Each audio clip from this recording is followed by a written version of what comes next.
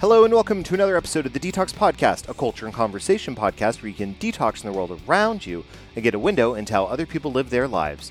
Come detox with Detox. I'm your host, Joe Shaw, and on today's episode, I had the absolute pleasure of speaking to Korey, Watari, and Mike Wu, the duo behind the wonderful children's book, I Am Able to Shine, which is releasing on May 1st, right at the start of AAPI Heritage Month, Asian American Pacific Islander Heritage Month. Korey and Mike were absolutely fantastic to talk to. We got into a discussion about the book, specifically about Asian representation in media, about Korey's specific journey, about Mike's specific journey. We talked about illustration. We talked about authorship. We talked about Women's History Month, because we're here right at the tail end of Women's History Month in America. It was such a powerful conversation that I don't want to take up any more of your time. I just want you to get to the episode and hear it. But I would say before we are able to do that, I do want to let you know that today's episode of the podcast is brought to you by Snuffy. Snuffy is a clothing brand about empowering you to show your weird unapologetically with bravery and confidence. 10% of profit goes to LGBTQ plus organizations led by trans people of color. Shop online now at snuffy.co. That's Snuffy, SNUFFY.co. And the owner and operator of Snuffy is a good friend of the podcast, Nick Silvestri, who designed the Detox Podcast logos. So if you like the logo and you want to go support him, go check it out at snuffy.co. And is brought to you by Empire Toys. Nostalgia is everything, and Empire Toys in Keller, Texas is on nostalgia overload. With toys and action figures from the 70s, 80s, 90s, and today, Empire Toys is a one-stop shop for a trip down memory lane and a chance to reclaim what was once yours, but likely sold at a garage sale. Check out Empire Toys on Facebook, Instagram, or at theempiretoys.com. Now, without further ado, here's my episode with Korey, Watari, and Mike Wu.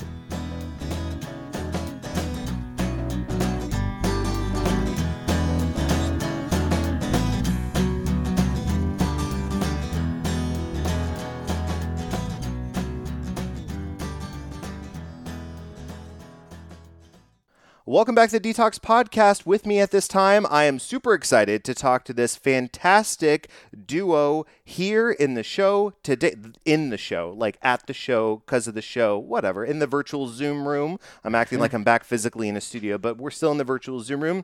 Korey, Watari, Mike Wu, how are the pair of you doing today? We're good. We're doing good. Doing great. Getting through it, you know. Happy to be with you. Yes. Thanks for having us. Of course. The weather's starting to warm up a little bit. I mean, people might be listening to this in the dead of winter in the future. Who knows? But right now, in spring 2022, I know y'all are in sunny California. I'm down here in heat-stricken Texas. But regardless, we're getting a little bit of that sunshine peeking through, a little bit of that warmer weather. Spring has sprung. Spring has sprunging. I don't know that that's a word, but we'll use it, right?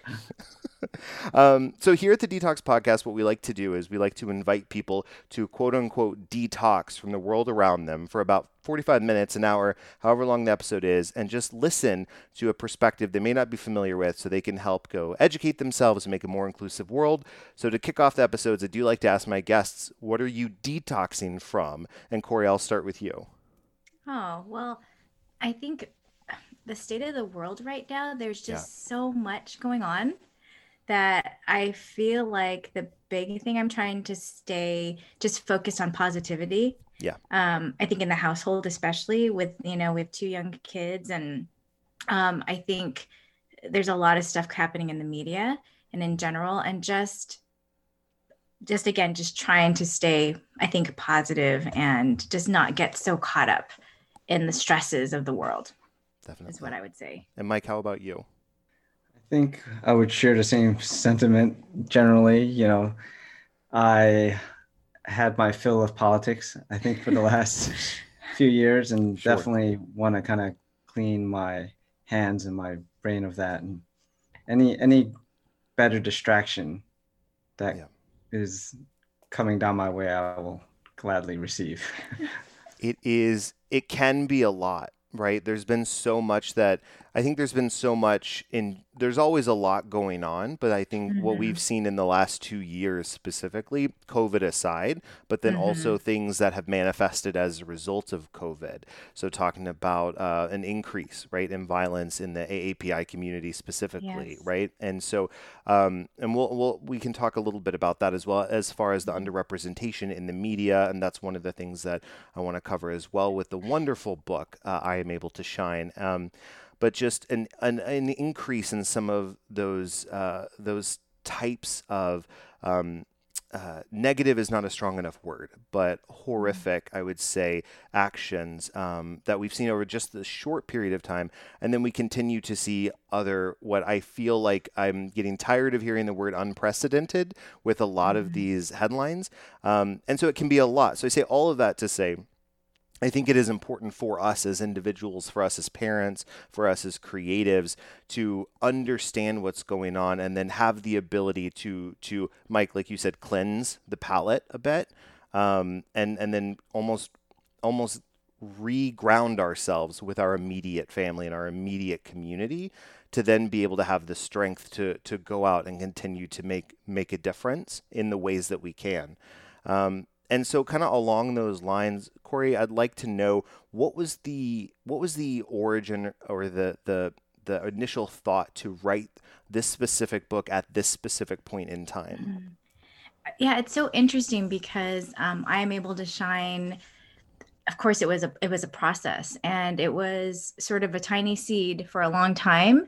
I don't get into the way backstory because it goes kind of far back, but I would say during the pandemic is when Mike and I really, actually even before there was like so much of the AAPI violence on TV, but we just started talking about it. And I think becoming a parent was also a huge kind of milestone where when our oldest daughter started going to school, because the great thing about kids is she never really saw color. Sure. She didn't really see a lot of differences. The differences were like, this person can, maybe swing on the monkey bars or, something of that sort. And when she started asking questions and started saying, oh, mommy, that person looks like me. She has dark hair like me, or she has dark eyes like me. I started just like the light bulb went off. Like, let's start looking for some books that will really, sort of educate her and help her kind of feel that sense of more belonging and that,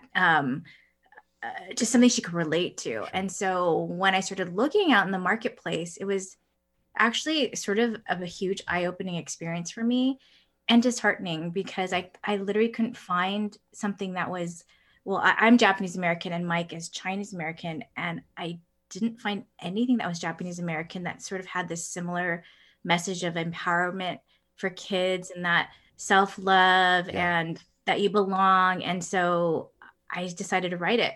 Again, it was such an evolution of a project because it was always about empowerment, but the more we started developing it and the more I kind of sort of looked into myself, it became a lot more about me than I thought it was ever going to be. Yeah. Just about, not exact experiences, but a lot of the internal feelings that I had as a kid growing up and sometimes even now.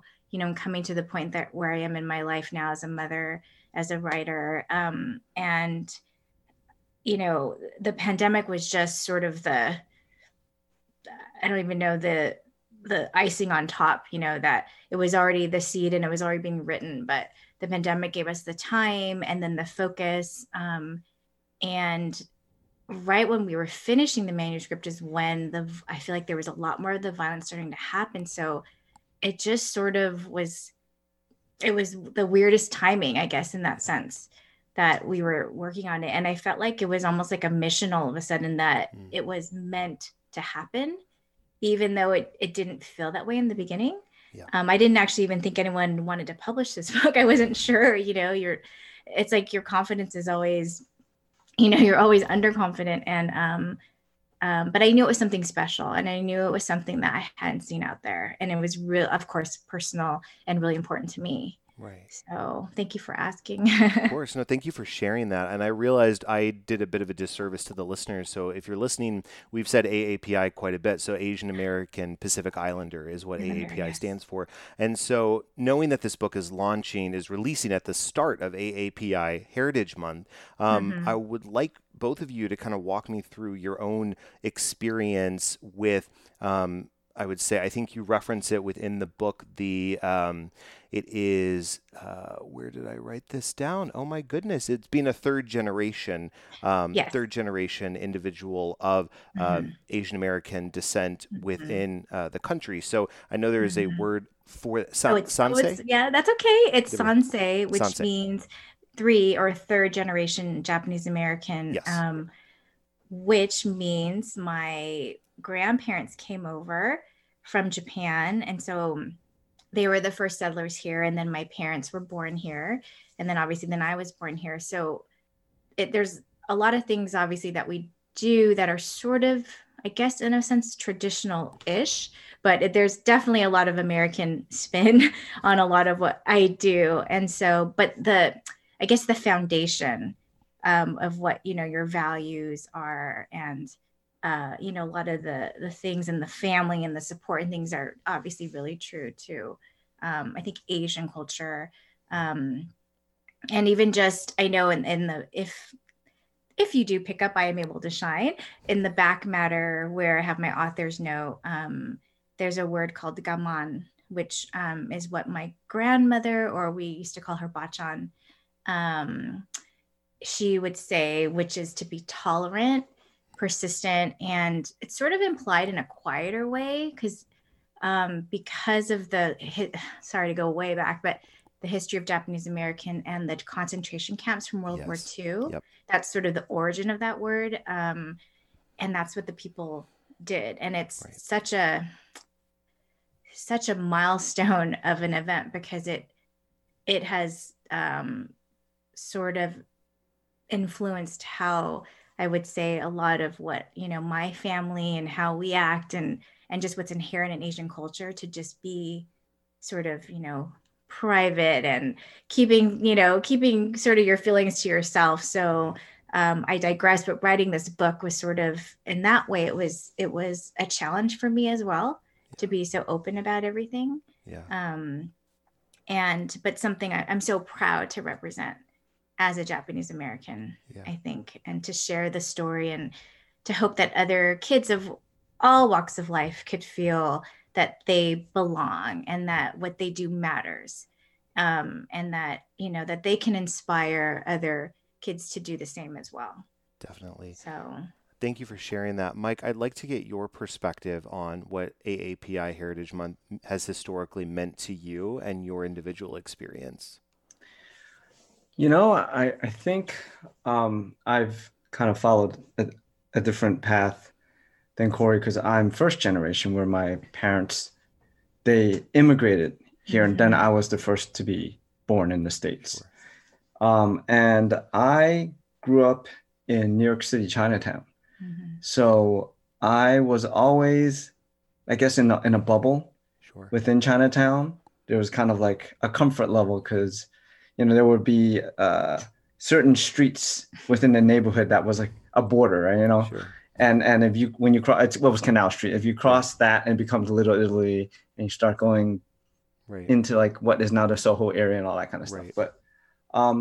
But I always knew that, our family was different, in the sense that when I went to school, the public school system, that's where I would come out of that bubble. Yeah. And I would have to, in a sense, forced to assimilate or whatnot, which is good. I wouldn't say that that's a negative thing. However, with the last few years, I think there's always been like a safety net, Yeah. a place that you call home, that you can kind of recede to or take shelter in, say a Chinatown or whatnot. And that doesn't seem to be so much the case anymore. Right. Like Yep. my family still lives there, and then I worry for my mom. Yeah. I worry that something egregious is going to happen, And I try to tell her to stay safe, but and like don't wander too far. And then the sad thing is, why do you have to live in fear? Yes. Why do you have to live like that? Right. It wasn't like that growing up. Yeah. It wasn't like a situation where if you went somewhere and took a train that you might fear that someone's going to push you in front of a train or something, right, outrageous, but I'm very grateful that in this generation now, I feel like that in the times that we are, as much as there's been this negativity and backlash, there's also been a lot of support. Yeah. Right. There's also been a lot more awareness, because there wasn't the AAPI growing up. Right. There wasn't an awareness month. Actually, everyone's starting to have this space and have a voice to speak, which I think is amazing.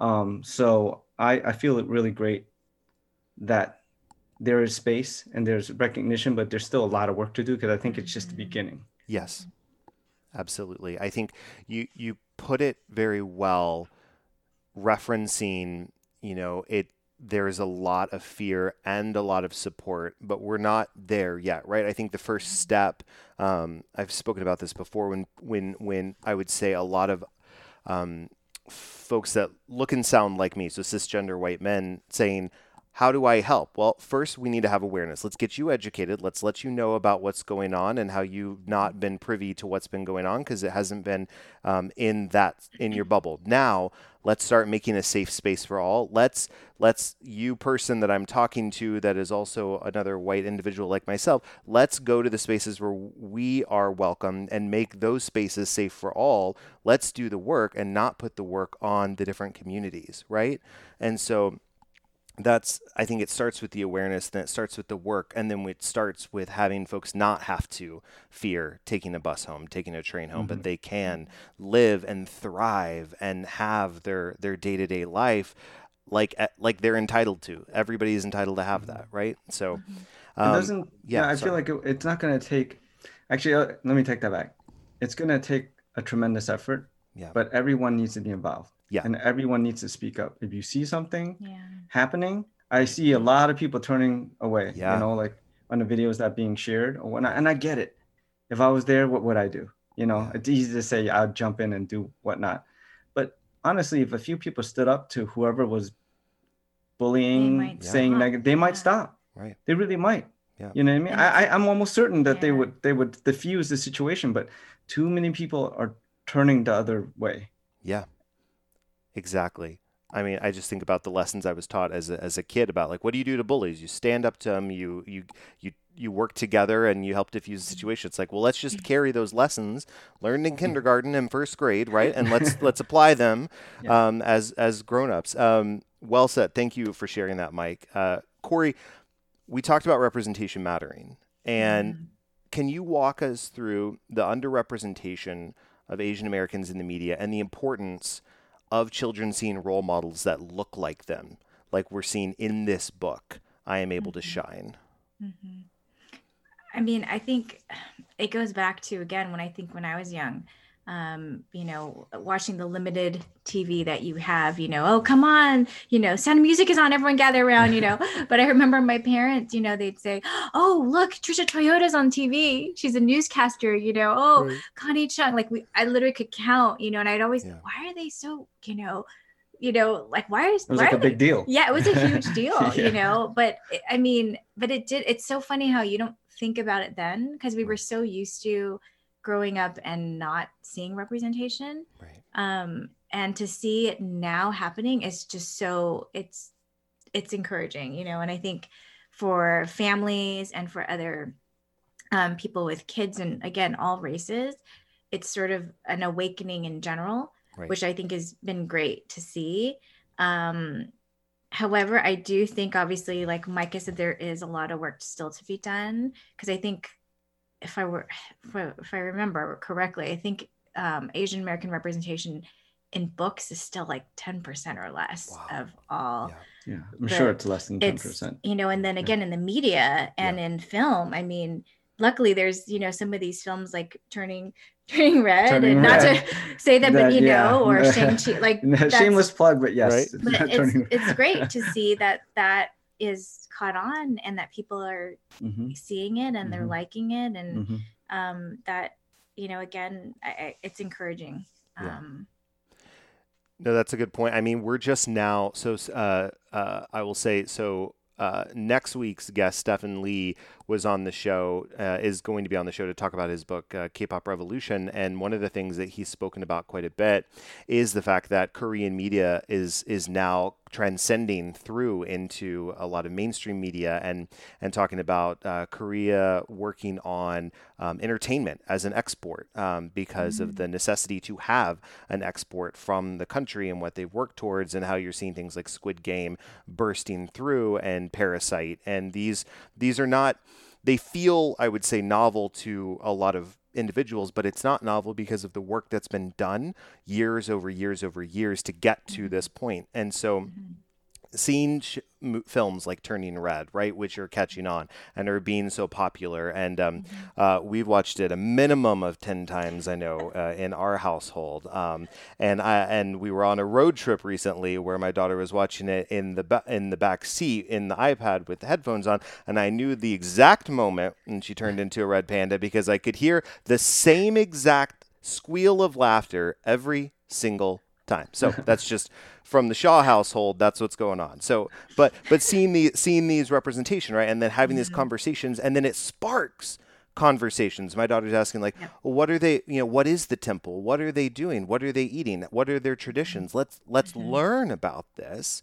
And this is so fascinating. This is wonderful. And now the world is opened up, right? I read something that like racism is taught, right? And so it's not born, it's bred.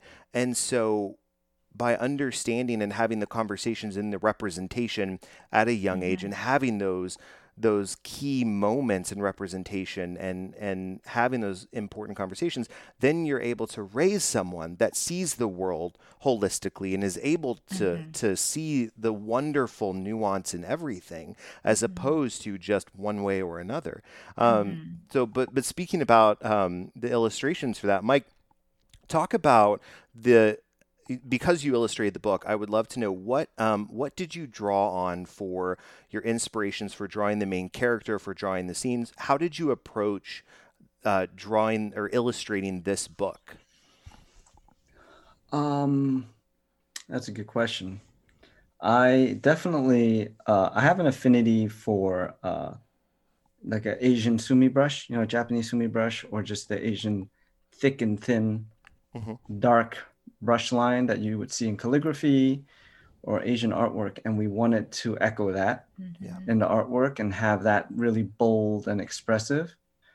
And there was a Japanese illustrator. You remember her name? Was it Miyuki? I think it is Mayuki. Mayuki, yeah. So she's a famous Japanese illustrator. From like the 70s. From the 70s, or at least the styling. She's kind of a fashion illustrator. Yeah. So I had a lot of her work up, and just seeing how she kind of built out shapes and used line, and the challenge was to not do too much, let the line breathe life without overdoing it, without putting too much detail. Yeah. And it's a fine balance. So that's kind of, that was my North Star in a sense, trying to do that, and then having like a simple wash behind it. So I would build out the line. I would kind of do a sketch. I would use the calligraphy, build out a line, and I would paint it on rice paper, and I'd scan it in, and then I would paint another layer with watercolor wash, and then I would combine them together in Photoshop. I wanted the digital part of it comes in so that I would allow myself a little leeway if somehow I ruined the color. Sure. The line would still be usable. Yeah. But that's in general how I approached it. It's amazing too to see how Mike does things, because he's such a internalist, where I'm trying to like, how's it gonna look? What's it gonna be? And he'll do sketches. I'm like, oh, that's great, but he literally doesn't. Almost, it's like a present. It's like until you open it, you don't see what he's doing, and then all of a sudden he says all these things he's doing. I'm thinking, oh my gosh, I'm like the opposite, where I'm like planning things out. I write my notes, have it all like figured out. But he has it all in his head. He'll say it's in my head. I've been doing it in my head. Yeah. And then he'll just all of a sudden sit down and literally. It sounds weird.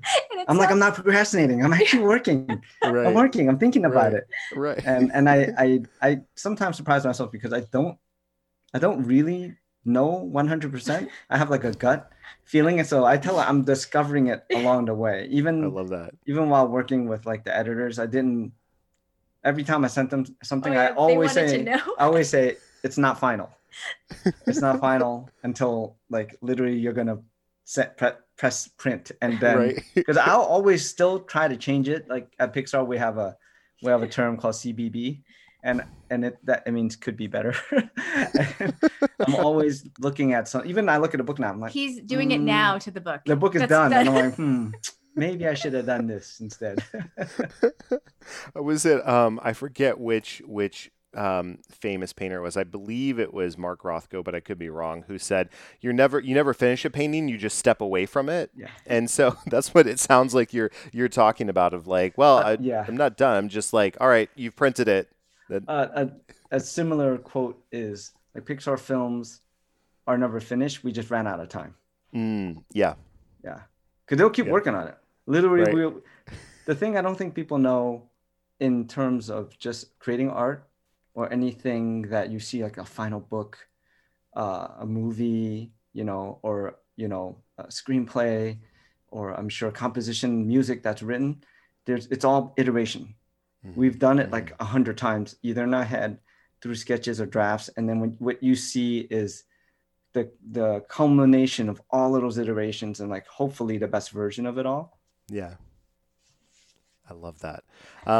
There's such the artwork is what immediately captured my attention when I first read it. And then reading, Korey, the inspiring storyline throughout really gave me hope and assurance about things, because I have a kid who I'm sending off to in-person school for the first time in the fall. She's been virtual for the first 2 years out of necessity, and so I as a parent, right, I go to sleep worrying, I wake up worrying, and in between I manage, right, is what I like to say. But I worry about like, well, am I setting her up for success if I set her up to learn and be curious and be able to make a community and friends, or is she going to follow, be a follower or fall in with the wrong crowd or whatever? But seeing the inspiring story of the main character and how she's able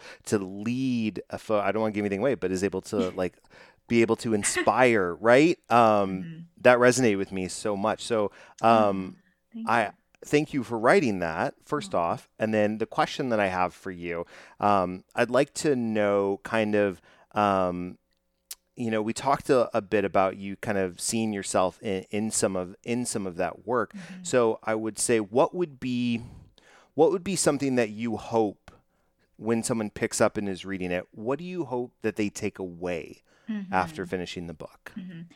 Good question. I think the sort of in the middle of the book, when, again, not to give anything, but when Keiko finally sort of just through all her experiences, she looks in the mirror and she truly accepts herself. Yeah. And, she says that, that she learns to love herself and she realizes she belongs here and what she does matters.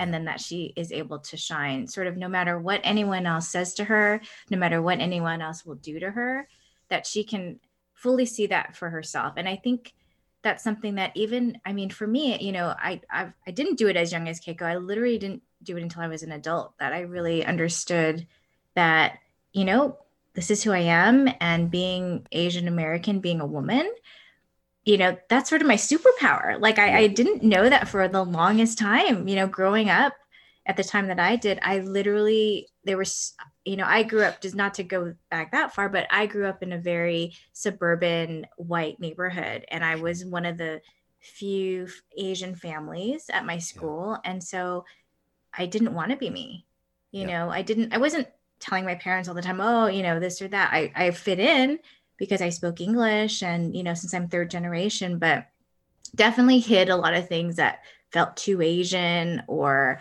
I look at pictures. I was just telling Mike, I was thinking about this. I was looking at pictures of myself from high school, and I literally, it made me sad because my hair was like almost blonde. Yeah. I had color contacts. My eyes looked light. And we used to go to the beach all the time because I lived in Southern California, Sure. and we would get really tanned on purpose. And I didn't look like myself. And at the time, I remember feeling like I wanted to look white. I didn't want to look Asian, and it's a weird thing, to kind of realize that. Sorry, it even makes me like a little teary now. And until I got older, that I realized, what, to be different and be yourself is a beautiful thing. Yes. And until you can embrace it fully, then you're holding yourself back. Yes. And you're holding your voice said. back, and sorry, I don't know if that answered the question. No, you absolutely did, right? And I think that's key, because I think when we as individuals realize that about ourselves and embrace it, then we are the representation, not just for ourselves, but for other folks that we don't even realize, right? Whether it's our kids, whether it's somebody else's kids, whether it's a neighbor, whether it's an old friend, or somebody across the globe that picks up this book and reads it. And then that's the representation that they were looking for. It can be, I think we at times don't realize the impact of making that choice and decision to recognize the superpower that you talked about. And I know, we're recording this, and this is releasing right at the tail end of Women's History Month. And so we talked about AAPI Heritage Month, History Month. So here in, Women's History Month here in the United States, I believe. Yes. So I want to know, let's talk about the importance for girls to know that they're not so like that they're, how did I word this? I wrote it down and I'm starting to get teary eyed, and I'm like losing the point on my end. But the importance, I would say, of girls recognizing that superpower and recognizing it for our kids and for my daughter and for millions of other daughters to grow up and recognize that about themselves. What would be a lesson, that you would want to impart on the next generation of women coming up and just being bosses, right, in all aspects of life? I think it's just being true to yourself, and it's hard to say that to a child at an age, because I think obviously you have that life experience that you can draw from.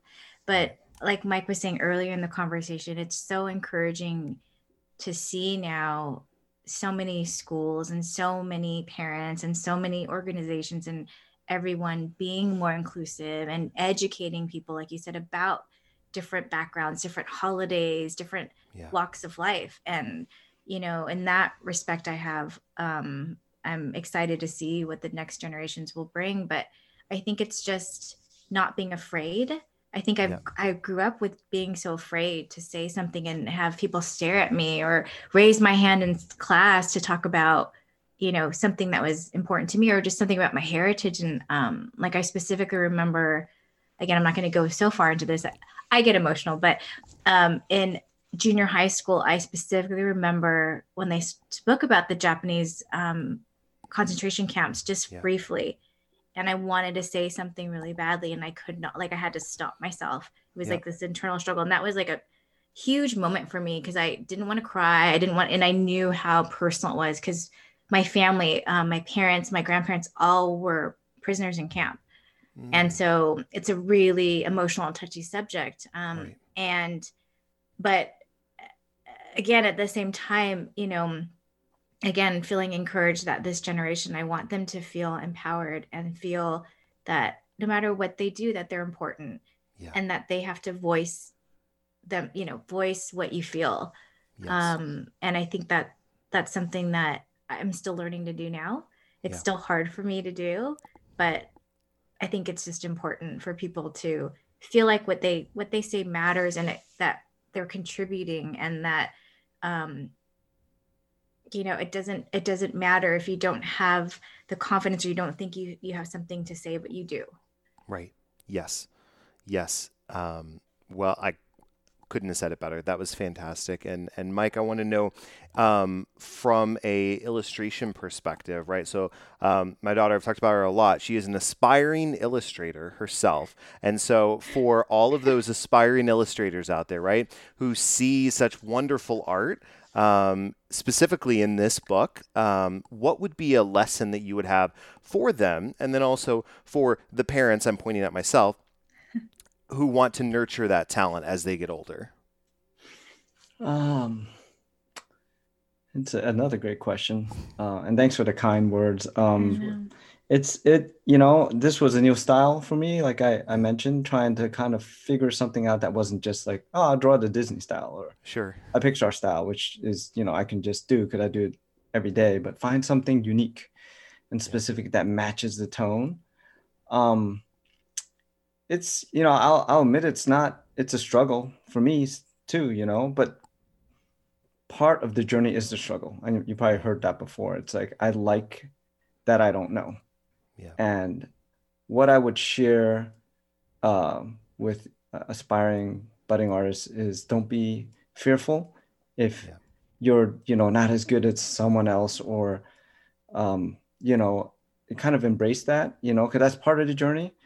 But also, I think one observation, since kind of dating myself, but, growing up, we didn't have iPads and all this instant access to Google and all that stuff, which is great.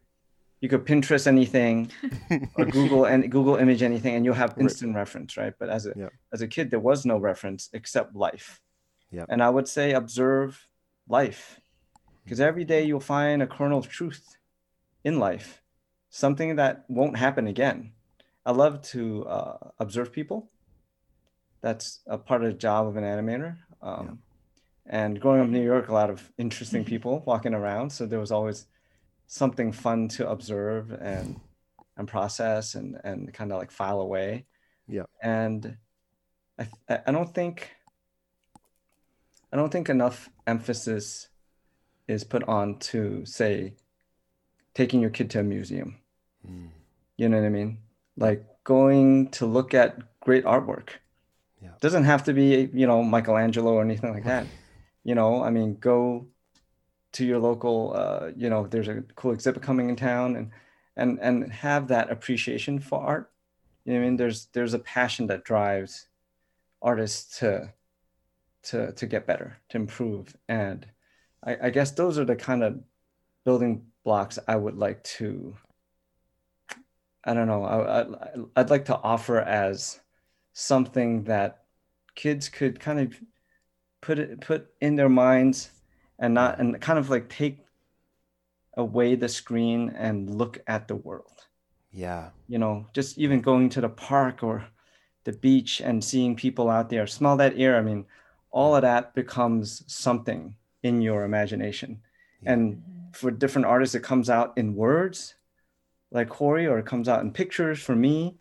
And then it gets expressed through the human condition. But you need to live and you need to experience and you need to observe to be able to create like something new, to create art. Yeah, I love that. Thank you for sharing that. I think as we're starting to wrap up, and before we get to the final segment, one last more, I guess, logistical question that I would ask, and I'll say, Korey, where's the best way for people to pre-order the books? That way they've got it ready in hand at the beginning of May so they can read it again and again and again. Mm-hmm. The best place to pre-order right now is on Amazon. Perfect. And then eventually it'll be where all books are sold. Mm-hmm. Mm-hmm. So, but pre-order wise, it'd be on Amazon to pick up I Am Able to Shine. So thank you. Perfect. So Thank you so much. No problem. We will put the link in the show notes. So we are we are going to the final segment of the show, which Sure. is things to check out. So it's a part where I provide a recommendation of something I'm reading, watching, and or listening to, and I invite my guests to share this with the listeners the same. So I will go first. So we talked a lot about representation and the need for representation. So I'm going to give a couple recommendations of AAPI community representation that I appreciate and I want the listeners to know about. So I talked about author Stephen Lee. So his book, K-Pop Revolution, which is a YA book about the K-pop industry, is releasing next month. So you can go check that out. My episode with him will release next week. The movie, we already referenced it. I already had it in my thing to check out, Turning Red on Disney+. It's a favorite of the Shaw household. It is fantastic, and it invites wonderful questions and a good conversation with your kids. Just not even just about, we've talked about puberty a fair bit, but it's been a good conversation to have, because one of the pieces of advice I was given as a parent early on was when kids ask questions, you answer the questions they ask. And if they keep asking, then you keep answering. And if they stop, then you stop. And it doesn't need to be a big deal. Questions are questions. And so you learn about normal aspects of life, and then my kids are learning about different cultures, and it's wonderful all the way around. And it's really funny because I am like the main character's age in that time period. And so the whole like following the boy bands around and wanting to go to the concert, that was me and the band in sync. So it's very funny, related a little too hard to it. So it was funny. I think I'm more Tyler than just minus the bully aspects, right? I would say. And then the last recommendation I have is I'm a huge fan of the show Kung Fu on the CW. So if you are looking for a great show, I cannot recommend that highly enough. It is actually set in within San Francisco. A character has gone off to China and comes back and is trying to save her family. And there's lots of great action. So I don't want to give any of it away, but it's great. So Korey, Mike, what are you watching, reading, listening to that you want the listeners to know about? Well, I don't know. I love the books by Kobe Yamada. And he does what do you do with your idea? And he has Maybe, which is a beautiful book. I'm not sure. I think maybe that's like 2 years old. But I find him really inspiring with all the books that he's done. Another thing that people can check out is the Japanese American National Museum in LA. I think it's JANM.org, I want to say. If it's not, I'll send that over to you, Joe. But it is one of the largest Japanese American museums that you can go, and they have virtual things you can check out and presentations for education. Yeah. And trying to think, I know watching wise. I mean, other books that were educational and important during the pandemic. There's been a wave of picture books Eyes That Kiss in the Corner. Yep. Was really nice to see. I thought they did a wonderful job. I Dream of Paul Paul was another really nice one. Yeah. So I feel like we hope that we can stand beside them in support of that same vision. Definitely. In terms of what we're watching, I know. Trying to think. I mean, we would have watched Squid Game, but I'm the one who's a chicken. Yeah, I wanted to watch it. I wanted to watch it, but we heard it was like, you have to have a, I don't know, like. Joe's. I'm like shaking with excitement. It was so. I full disclosure, Netflix knows me too well. It pushed it to me as soon as it was out, and I watched one episode and went, "This is incredible." Binged it, and then after looking up for a weekend, then saw all the headlines that everybody else did the same thing, and went, "Oh, okay, but cannot." It is. It's good. It is good. It is good. I will say, just like just know it's a lot sometimes. So pace yourself. Yeah. Right. Yeah, we're almost desensitized. If we could get through how many seasons of Game of Thrones, I'm sure. Oh yeah. This should be a walk in the park, right? It's the way the anticipation is amped up that got it for me. Like that was it was good. It was good. I'm not gonna say anything else. Not at all. So that was wonderful. So if people want to follow you and see what you're up to on social media, what's the best way for them to do that? So for me, I'm on Twitter and it's at tinyteru, which I'll spell it's Teru or teru, as we would say in Japanese. So it's at tinyteru. And then on Insta, I'm woodog23. WUDOG 23. That's fantastic. Both of those. I think, yeah, like I was just Woodog 23. That's wonder. I'm not going to forget that because that is now burned in my brain. So this has been an absolute delight. Cannot thank you both for coming on this show. And I hope to have you back on this show again in the future because this was an incredible conversation. So thank you both so much. Thank you so much. It was a wonderful conversation with you as well. It's a pleasure. And listeners, you've been detoxing with Detox. Now go and make a more inclusive world. If you know of an interesting person or story that needs to be told, please reach out to me at detoxpodcast@gmail.com. That's DTALKS podcast@gmail.com. You can also reach out via Facebook, Twitter, or Instagram at Detox Podcast or visit detoxpodcast.com. Also, be sure to leave us a 5-star rating on iTunes if you like the show. It only takes a few seconds and it really helps us out. Link is in the show notes. Finally, thanks for listening. Please come back next week when we'll have another interesting conversation. And special thanks to my producers Ben Lawant and Galan Aldaco. Without your help and support, this show wouldn't be possible. Thanks so much, guys. Detox is a production of Vocal. For more information and more programming, please visit vocalnow.com. That's VOKAL now.com.